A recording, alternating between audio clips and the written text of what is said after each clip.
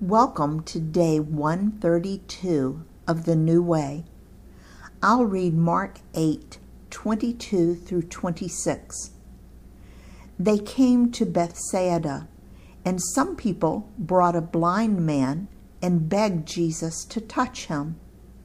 He took the blind man by the hand and led him outside the village. When he had spit on the man's eyes and put his hands on him, Jesus asked, "Do you see anything?" He looked up and said, "I see people. They look like trees walking around." Once more, Jesus put his hands on the man's eyes. Then his eyes were opened, his sight was restored, and he saw everything clearly. Jesus sent him home, saying, "Don't even go into the village." Here we see Jesus healing a blind man. I don't know why it took Jesus 2 tries. My guess is that every time Jesus healed someone, he used different methods so that we would not try to copy the method. For some, he simply spoke a word.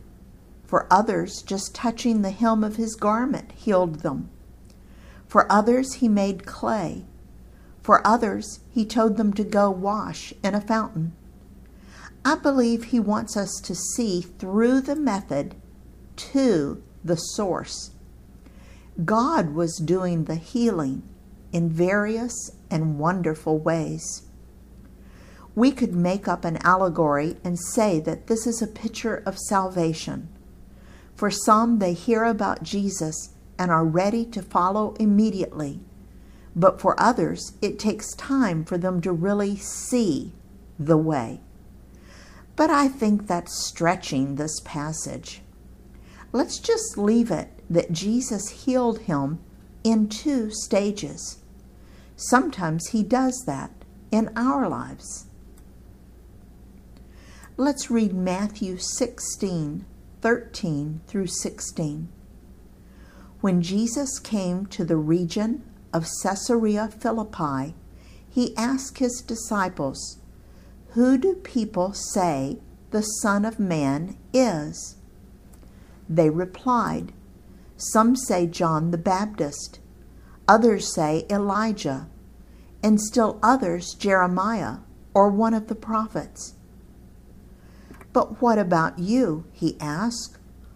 "Who do you say I am?" Simon Peter answered, "You are the Messiah, the Son of the living God." In Mark 8:27 through 30, Jesus and his disciples went on to the villages around Caesarea Philippi. On the way, he asked them, "Who do people say I am?" They replied, "Some say John the Baptist, others say Elijah, and still others one of the prophets."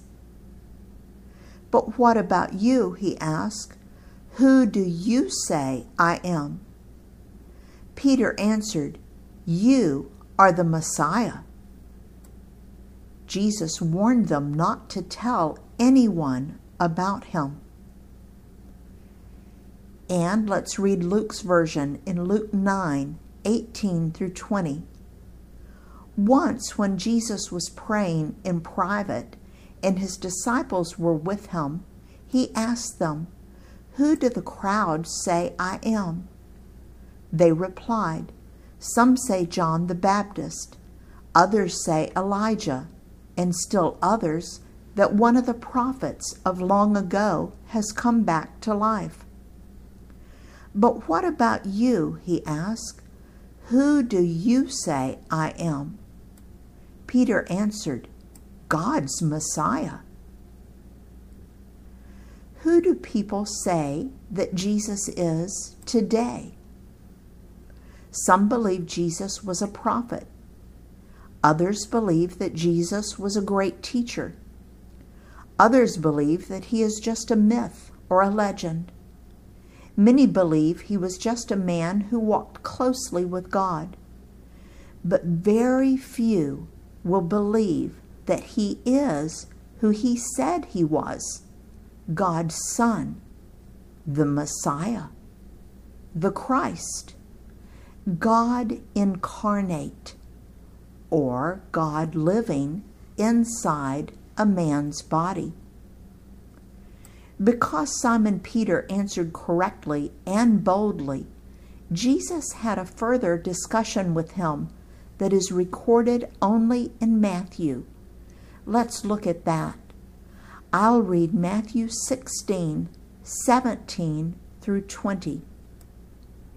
Jesus replied, "Blessed are you, Simon, son of Jonah, for this was not revealed to you by flesh and blood, but by my Father in heaven.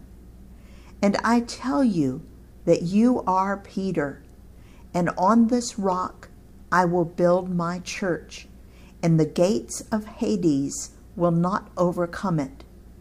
I will give you the keys of the kingdom of heaven. Whatever you bind on earth will be bound in heaven, and whatever you loose on earth will be loosed in heaven." Then he ordered his disciples not to tell anyone that he was the Messiah. Jesus says that Simon Peter didn't think this up with his own mind, but rather that God gave him the answer. Then Jesus reminds Simon of his new name. We talked about it on day 34 when Jesus first met Simon.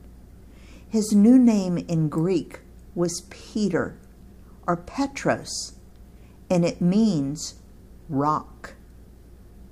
Some churches teach that Jesus was saying that Peter is to be head of the church.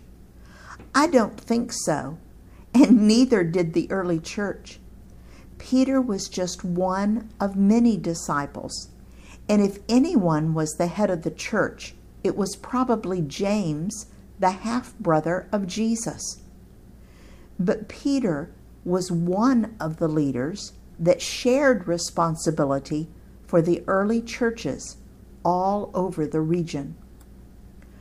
I believe that Jesus was saying that Peter's confession of faith was what Jesus would build his church on. When we invite Jesus into our lives, we become part of Jesus' church. Don't get that confused with the local church. Jesus' church is made up of all the people who have invited Jesus into their inner core at all time periods of history and from the entire world.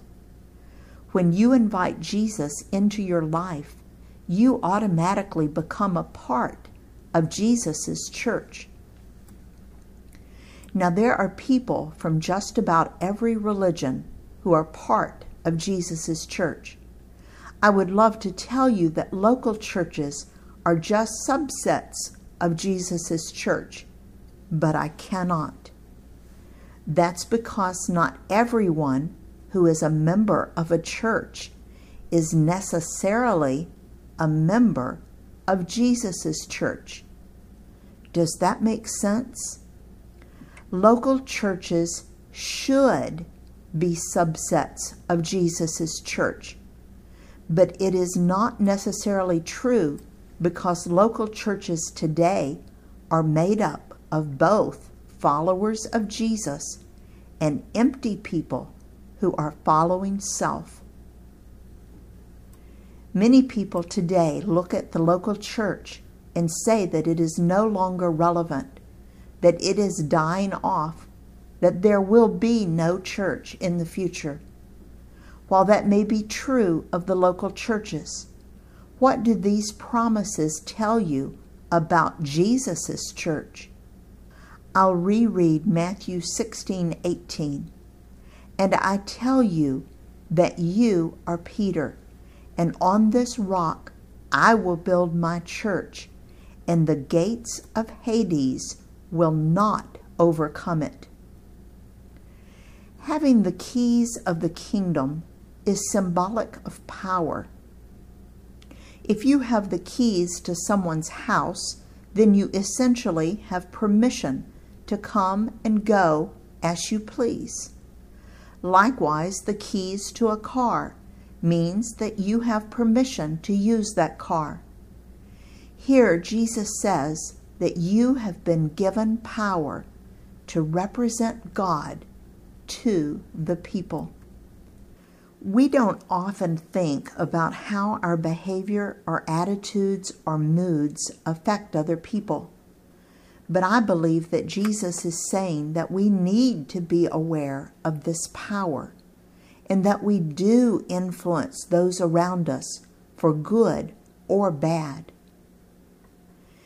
Then in Matthew 16:20, he gave the disciples an interesting command. I'll read it for you again. What was it and why did he give it? Matthew 16:20. Then he ordered his disciples not to tell anyone that he was the Messiah. Now this is a change from their previous assignment. I think it represents a change in the social climate. The crowds had already decided that Jesus was the Messiah, the Christ. They didn't need to be told anymore. They had seen enough supernatural miracles that they believed. And I believe that the Pharisees and other leaders of the Jews were getting madder and madder. I believe that Jesus commanded the disciples to quit telling people that he was the Messiah or the Christ for their own safety. We have missionaries today serving in countries where they are not allowed to preach or teach about Jesus, but no one can stop them from living out God's love toward all those around them. When people realize how different they are, they come to them and ask them to tell them why they are different. Then privately, but at great personal risk, they tell them about Jesus' good news. Today, it would result in the death of the missionaries and the inability for the message to be shared if they were to flagrantly disobey the rules of that country by preaching. I believe that Jesus was telling the disciples to not provoke the Jewish rulers any further by continuing to state that Jesus was the Messiah. Sometimes when people are resistant to our teaching, it is best to just love them and pray for them and let God do the work inside their hearts and minds. The Lord of the harvest will guide us to know when to share and when to be quiet and pray. In his service, Dale.